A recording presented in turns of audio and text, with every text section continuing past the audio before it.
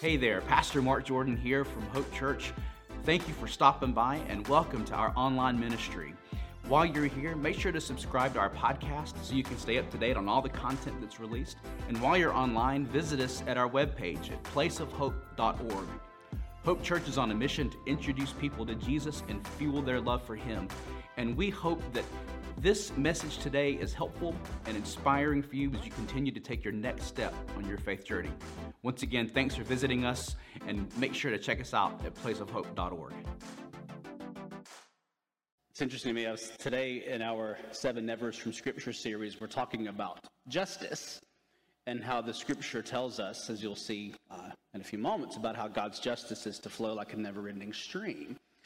And when I was thinking about how do we so often look at justice in terms of our relationships, where we live, how we do work, where we worship, all these things like this, it's so easy for us to get it confused. And I really wanted to find some type of an illustration from our personal life in this regard, kind of like this. And the only thing I could come up with really has to do with dog dookie. You don't hear that word dookie very much anymore, but it's applicable for the day. Because I had a moment, for those of you who know, we recently got us a new little golden retriever puppy. And we've had a Shih Tzu for a long time. She just turned 15 years old. And there is a difference in the amount of waste that a Shih Tzu and a golden retriever leaves. We're not going to get into that kind of detail. But I can remember that over the course of our married life and having dogs, the one issue, it seems, that we've had the biggest problem in relating with our neighbors has to do with our dog piles. In just about every house where we've lived, we've had an issue with neighbors and our dogs. This one's a little bit different because we have barriers on both sides, so flower beds and things, and we've been able to better train our dogs. But I had one of those moments of coming to Jesus the other day because I was out walking Millie, and I happened to notice in our yard a spot where another dog had gone. And I knew it wasn't our dog because it didn't match either one of the sizes, and it wasn't in a location where I allowed this dog to go, my dog to go. And you know what? I got a little perturbed. Now, granted, our yard looks kind of like a minefield from a World War at times. I do a good job scooping it. I promise we're not just talking about this all day, but here's the thing. In my younger, more naive years, especially if a neighbor had a dog, I was like, what's another pile going to matter? And here I was. Now, granted, I am closer to my get off my lawn time in my life than I am everyone loves me in my dog's life. But what I came to realize was that there was a little bit of hypocrisy in the way that I felt about someone else allowing their dog to make a mess in my yard. Even though when you look around my yard, there's plenty of mess to be had. And that hypocrisy was like a jerk to my neck. It bothered me that I got so aggravated with someone else allowing their dog to mess in my yard when my yard already looks like mess. Friends, when we think about these types of things like justice and righteousness and doing things when we live and do life with our neighbors and the people around us, it is a call and a challenge for us to make sure that we're looking at this the right way. And so when I saw that video, and I saw it a couple years ago, but it came back to mind, is, that guy could have acted very hypocritically before he created the pathway, the driveway, raceway. But I would be interested in finding out if his initial reaction was a little more like, get off my driveway, I'd be interested in knowing the video's great because it speaks into his willingness to do something for his neighbor. But I'd be willing to bet he wasn't always so gracious about it. I don't know. That's just a suspicion I have. But it leads really well into how we're looking at our text for today and our topic, which comes as the third installment in our Ne7ers from Scripture series. So if you will, turn with me. Our key verse for today comes from the book of Amos, the 5th chapter, verses 21 through 24. And if you've not yet done it, this would be a great time if you have your Hope Church Plus app handy or your follow-along notes inserted inside the info guide. That way you can follow along with our content, and it gives you an opportunity to share it if there's something that you'd be interested in. So let's look at our verse from Amos this morning, and this is out of the New Living Translation. Now, this is going to come across a little stark, but there's a good reason for it, because this is God speaking to the prophet, or speaking to the people through the prophet. So these are God's words, okay? I despise your religious festivals. Your assemblies are a stench to me. Even though you bring me burnt offerings and grain offerings, I will not accept them. Though you bring choice fellowship offerings, I will have no regard for them. Away with the noise of your songs. I will not listen to the music of your harps. But let justice roll on like a river, righteousness like a never-failing stream. The word of God for the people of God. Let's give thanks to God as perhaps we enter into this text with another. Ooh. It's tough. It's a tough word, isn't it? We look at these words from the prophet and we hear God say things like, your gatherings, your gifts, this type of stuff means nothing to me. In fact, I hate it. I despise it. It's like a stench in my nostrils. You know that thing that smell is the sense that is greatest tied to memory, right? And so when you get one of those little smells in your mind, in your nose, and it goes to your brain, it's like you can remember. Wow. So we think about how God created us, and we think about these words that says our religious gatherings, our gifts, our music, all the things that we do, if they are not done justly, something that God despises. He hates it. It stinks. Does that trouble you at all? It does me. It really troubles me because it calls to mind, much like my reaction to the neighbor that allowed their dog to mess in my yard when my yard was already full of mess. It reveals to me some of my own vulnerability to hypocrisy. And so let's look at that idea of hypocrisy, first of all. Hypocrisy is a Greek acting term. Thespians, right? It's a Greek acting term that means someone who is taking, as an actor, who is taking creative license with a role. So it's kind of like, I'm not calling Johnny Depp a hypocrite in this regard. I'm not talking about his court case with his ex-wife. I'm talking about when he was signed on to play Jack Sparrow in the Pirates of the Caribbean movies. I don't know if you're aware of this, but Johnny Depp was not intended to be the central character of the Pirates of the Caribbean movies. Orlando Bloom was. Orlando Bloom's character, who I can't even remember his name right now, Will Turner, that's right, thank you, was not, when he was designed to be the core central character of the Pirates of the Caribbean movies. And it wasn't until they started filming and they saw this flamboyant, larger-than-life portrayal of Jack Sparrow that Johnny Depp was in, they realized, you know what, we're going to have to change the way that this whole movie is centered and written and developed. And all of a sudden, the movies really became more about Jack Sparrow than they did about Will Turner. And see, Johnny Depp is one of the greater actors of our generation. And one of the things that he did when he got that role of Jack Sparrow, he says, I'm going to make him my own. And even though it was different from what the writers and the directors of the Pirates of the Caribbean movies came out with, it was so good, everything else turned and revolved around him. This is so often how we approach our faith life, if we're being completely honest and authentic. It is easy for us to think that we've got to play a role, right? It's so easy for us to think that we have to act a certain way, talk a certain way, dress a certain way, look a certain way, smell a certain way. It's easy for us to think that playing Christian, if we are taking creative license, so to speak, because what's happening is we are interpreting what other people want to see or expect based on our preconceived notions, based on our expectations. And God does not want us to do that. God wants us to be authentically His. God does not want us to play at being Christian.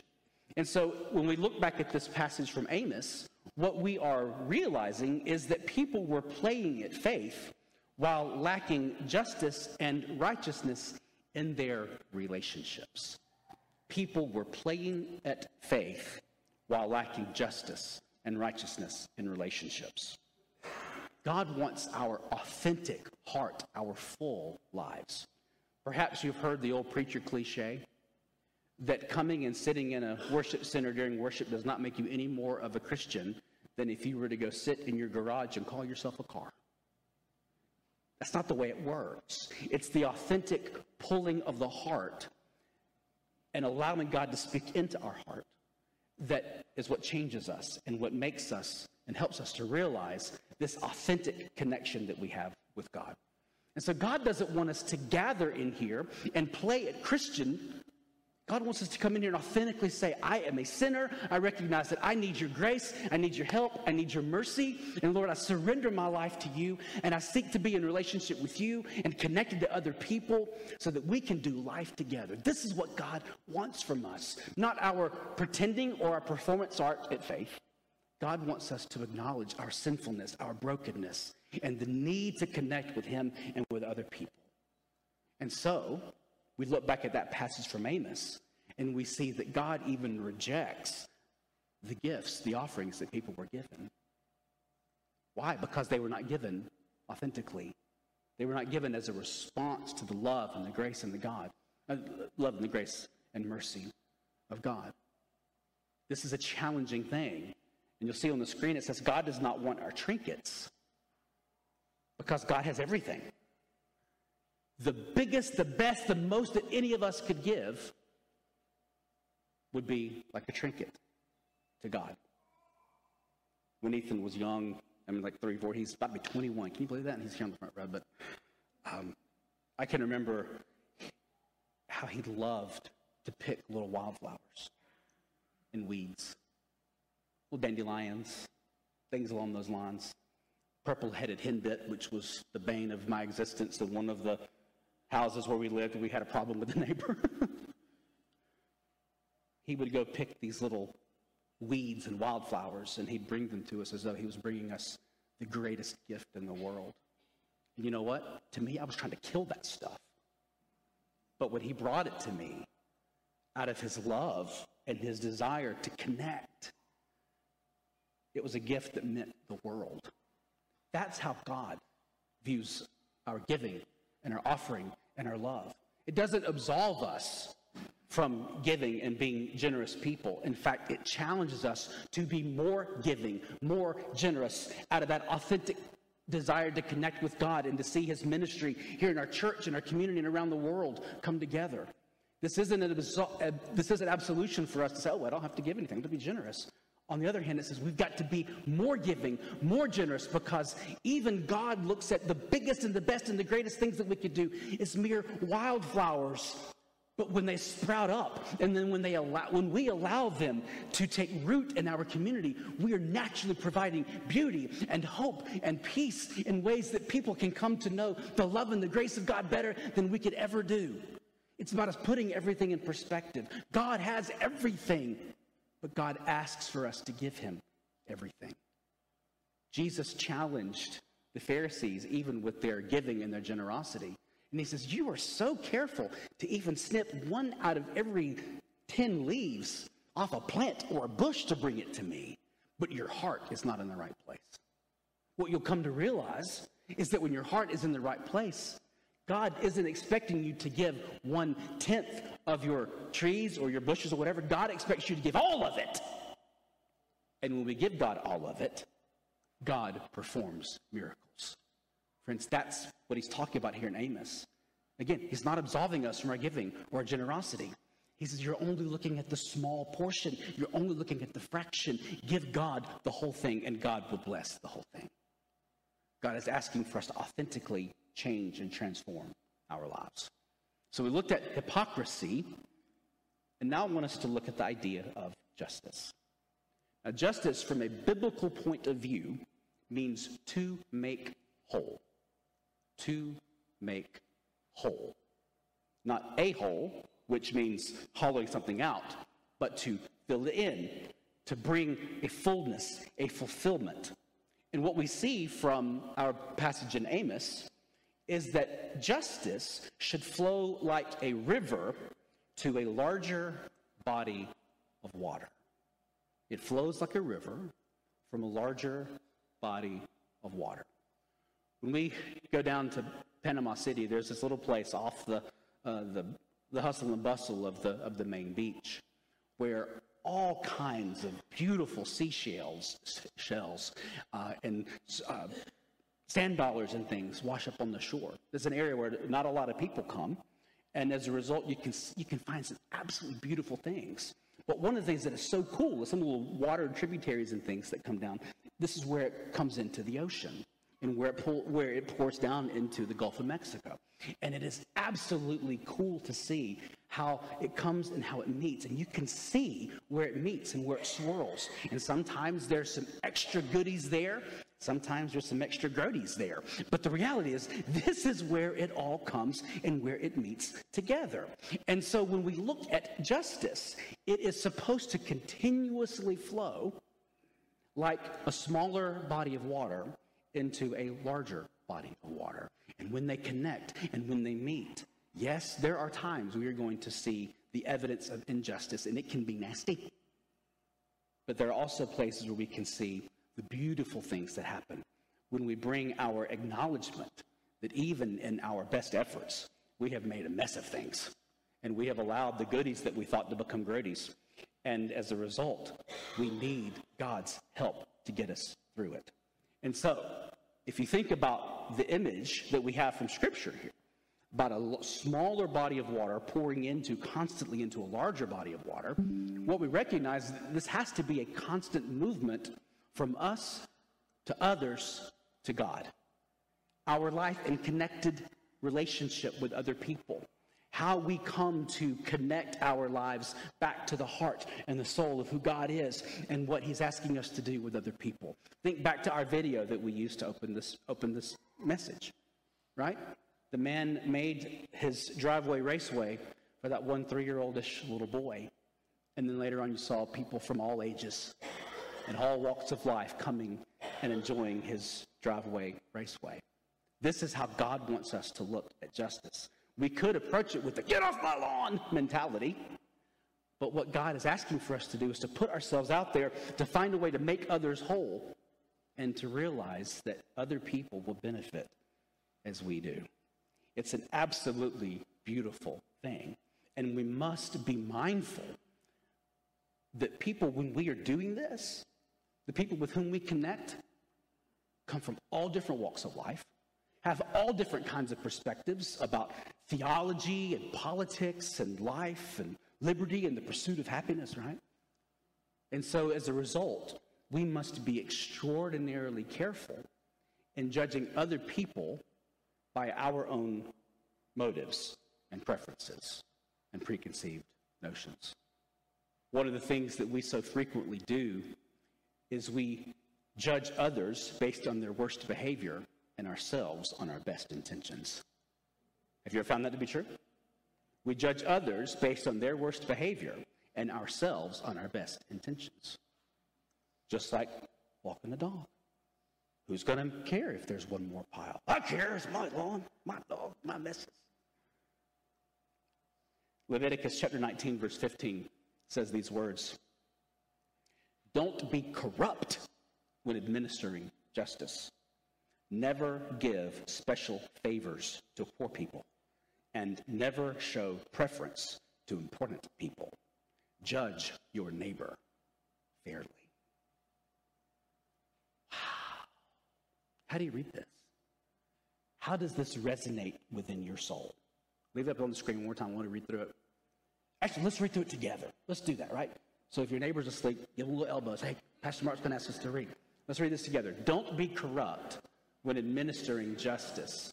Never give special favors to poor people, and never show preference to important people. Judge your neighbor fairly. So this is a challenge for us when it comes to looking at justice. God wants us to look at all people through the way that He looks at us. We're all broken. We are all sinners. We are all needing to be redeemed. We are all needing the connection that comes when we love God and we love each other. And we can be so susceptible to judging other people based on our best intentions and their worst behavior. God wants us to see the world through the lens that we are all sinners in need of saving, in need of his grace, in need of his mercy, and in need of his forgiveness. And it changes the way that we engage the world when we do so accordingly.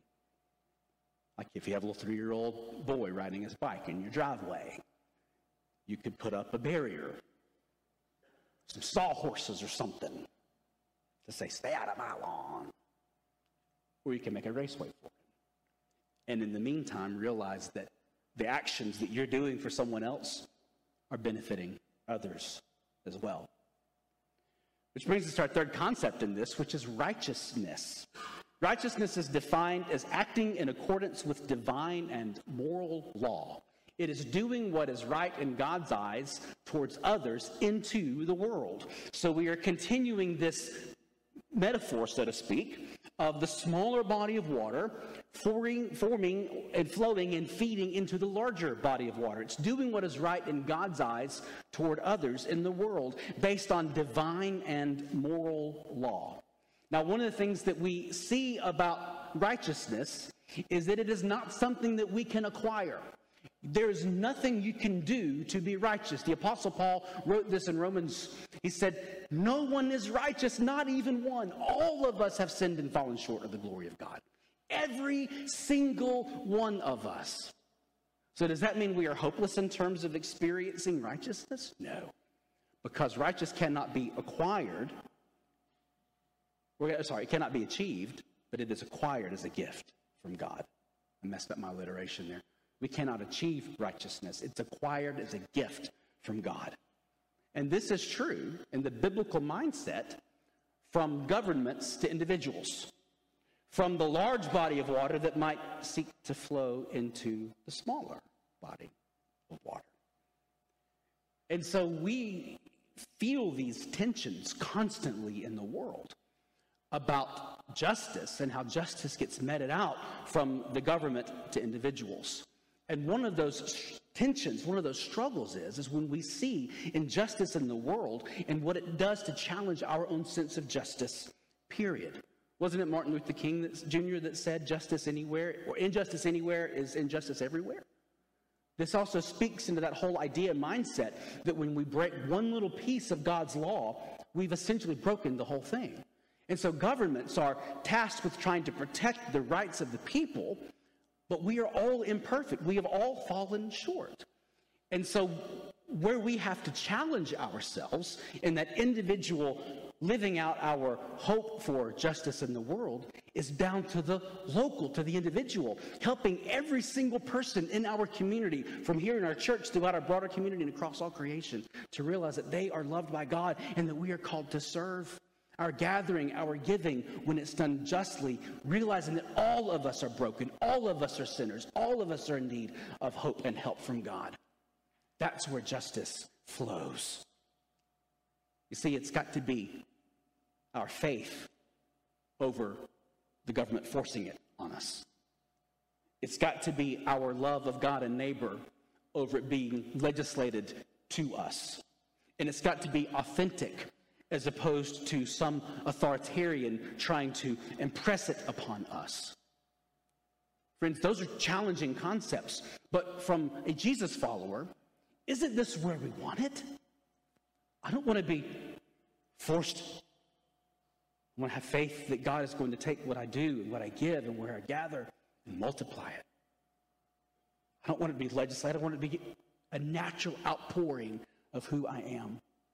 And I don't want it to be an authoritative impression upon me. I want to authentically live and give the way that God sees fit. This is the challenge that we have. I used to think, as an old cliche goes, you can't legislate morality. And there's truth in that, right? You can't legislate morality.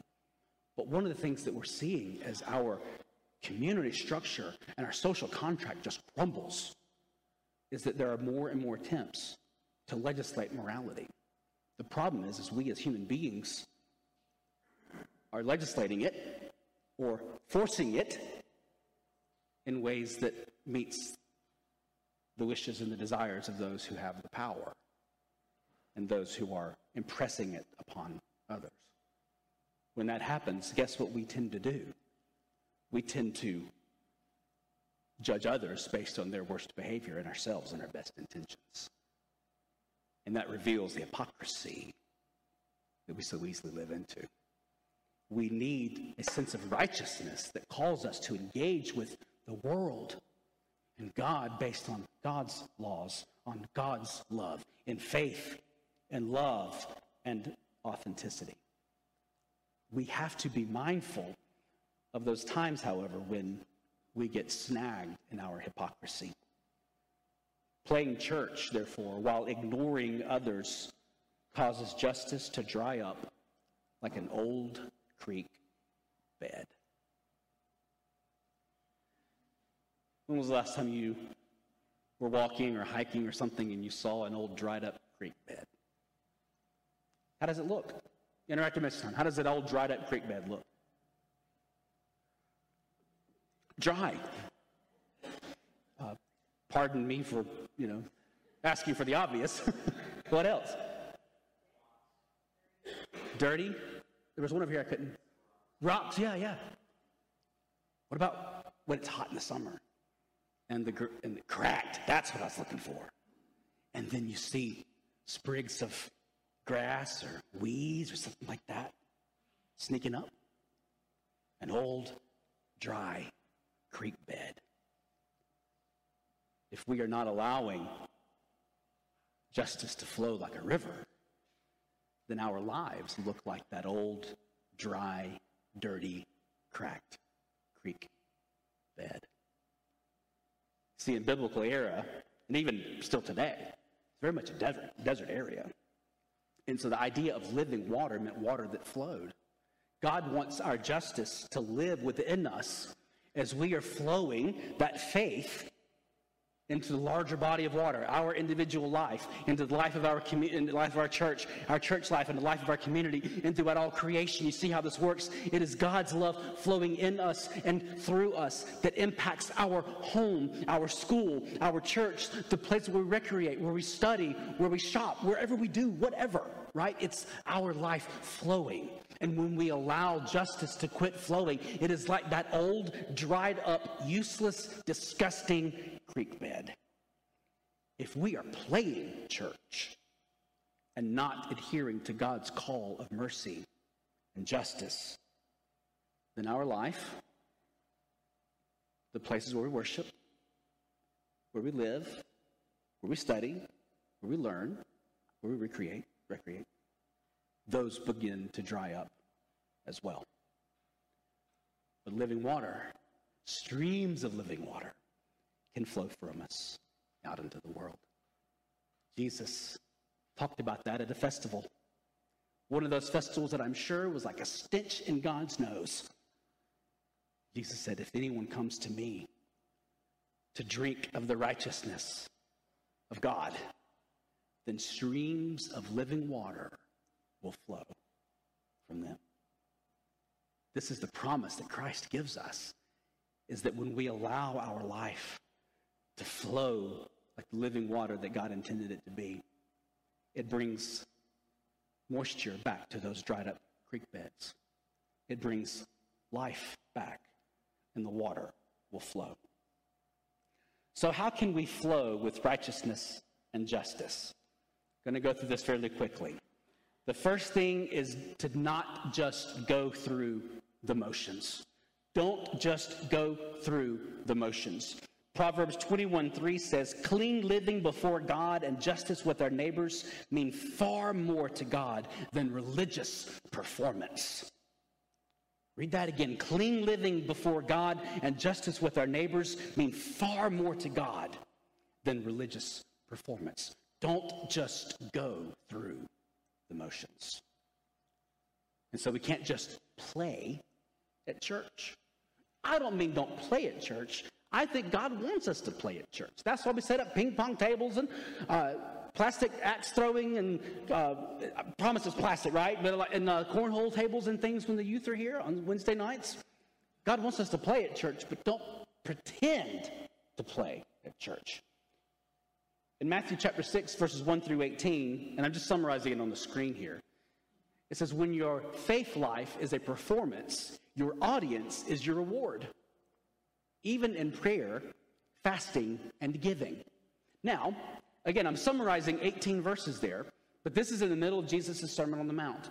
He talks about what happens when the hypocrites go to pray aloud out in the temple or the church or the street square, when they're fasting in such a way to say, oh, woe is me, I haven't eaten or drinking.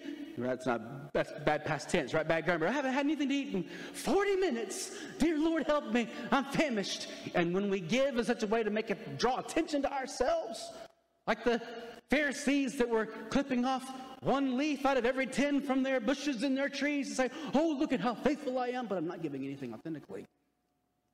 Jesus says, I don't want that. Your performance, your audience, when people watch you do that, that's the reward that you get. Now, what is interesting about the way that Matthew 6 and Jesus' teaching on prayer, fasting, and giving goes is, does it sound like anything we're impressing upon people right now in the season of Lent? Well, yes, because Lent is about coming to God in prayer, acknowledging our mortality, our brokenness. It's about fasting from the distractions in our world and then giving God the time, the energy, and or the money through his church or the community that we would have otherwise spent on the things for which we fasted. Jesus said, even when it comes to like the Lenten disciplines, prayer, fasting, and giving, if you're not doing it with your whole heart, then your reward is when people see you. And God is not one of those. Which means God wants your whole heart. Will you give God your whole heart? Matthew 9:13 says, and this is from Jesus, go and learn what this means. I desire mercy and not sacrifice, for I came not to call the righteous, but sinners. Now that might seem somewhat contradictory. I came not to call the righteous, but sinners. But there are two things here I want us to consider really quickly before we move to our closing questions. Is there anything we can do to make ourselves righteous in the eyes of God? Someone say no. No, that's right. That's right. We've already talked about this. There's nothing you can do to achieve righteousness on your own. It is acquired as a gift from God. And so when Jesus says, I come not to call the righteous, on one hand, he's talking about those people who are playing at church, playing at faith, right? People who are trying to perform in such a way that they appear to be righteous or holier than thou or self-righteous or hypocritical. He didn't come to call them. He came to call those who know that they are sinners, that they are broken, they are in need of God's grace, they're in need of his mercy, they're in need of God's forgiveness. Those are the people that he's come to save and to call. What Jesus wants from all of us is to acknowledge our brokenness, our sinfulness, and to give our life over to God. That's when we realize that there's nothing we can do apart from Jesus' love in our lives that can make us righteous in God's eyes. It's all about Christ. He came to call sinners. He came to speak into our broken heart, to make us whole in the eyes of God. And what is wholeness in the biblical language? It rhymes with justice. Justice. You see how this works? Friends, God's love and justice wants to flow like a never-failing stream to you. And it wants to flow like a never-failing stream through you to make a difference where you live, where you work, where you worship, where you learn, where you study, where you play, where you shop. God's love and justice wants to flow like a never-failing stream through you to change the world. So our closing questions for today. How are you guilty of hypocrisy? Where are those points in your life where it becomes abundantly clear that your judgment of others based on their worst behaviors and your judgment of yourself based on your best intentions, that's incongruent? And so how does true righteousness, as a gift from God through your faith in Christ, and justice, which comes down to us allowing that love and grace of God to flow from us like a never-failing stream, how does that strike you? It needs to come via faith over force, law over legislation, authenticity over autocracy. And then how is God calling into your sinner's heart, your broken heart, your shattered heart? God is speaking into that. God is speaking into your life and your soul right here and right now. And so as we think about how God's justice and his love wants to flow like a never-failing stream, may we be mindful of our hypocrisy. May we strive to do justice according to God's ways and allow that to bring the gift of righteousness, which none of us can achieve on our own apart from God, in such a way that God looks at our gatherings and he looks at our giving and he says, I can do something with that. How about we start with changing the world? So may it be so in our lives this day. As the band makes their way back up to the stage, I want to close this in prayer. I want to ask you, as an altar call of sorts, if you are struggling with your own sense of hypocrisy, if you've been guilty of judging justice and righteousness and judging other people in ways that are not authentic to God, and if you yourself need to find that connection that will bring life and living back into your dry creek bed of a life, this altar is going to be open. It'll be a time for you to pray and time for you to do some work with our Master, our Savior, and our Redeemer, and say, dear Lord, help your love and your justice flow to me and through me like a never-failing stream, that I might do something new and unique to change my home, change my church, change my community, change the world. Pray with me, please. Living and loving God, we give you thanks for this day and for this message where you speak to challenge us and yet also to comfort us. Forgive us, Lord God, when we are guilty of hypocrisy, because we so frequently do play like we're at a role in a play or some type of skit or drama or comedy. And Lord God, help us to see that justice comes to us through you, and then you ask us to be channels of it, that it may flow into the world. And even where it brings the mixture of the goodies and the grodies, help us, Lord, to see that we are caught up in all of it, even the brokenness and the nastiness of our own life. But that's where your righteousness comes in. We so frequently think that it's something that we can achieve, but it's impossible apart from the love and the grace of your Son and our Savior Jesus. And so may we seek to receive his love in our life, to change our hearts and our lives from the inside out, that it may be like a dam breaking, that your justice may flow from us to us and out into the rest of the world. We ask this in the name of your Son and our Savior Jesus, and it is in his name we pray. Amen and amen. Thank you again for joining us today. We are glad that you stopped by. Again, we want to encourage you to visit us online at placeofhope.org. If you're in the Paulding County area, there you can get service times, directions, and information about all of our awesome activities for children, for students, and for adults. Again, Hope Church is on a mission to introduce people to Jesus and fuel their love for Him, and we hope to provide you the heart fuel you need to follow Jesus. Thanks again.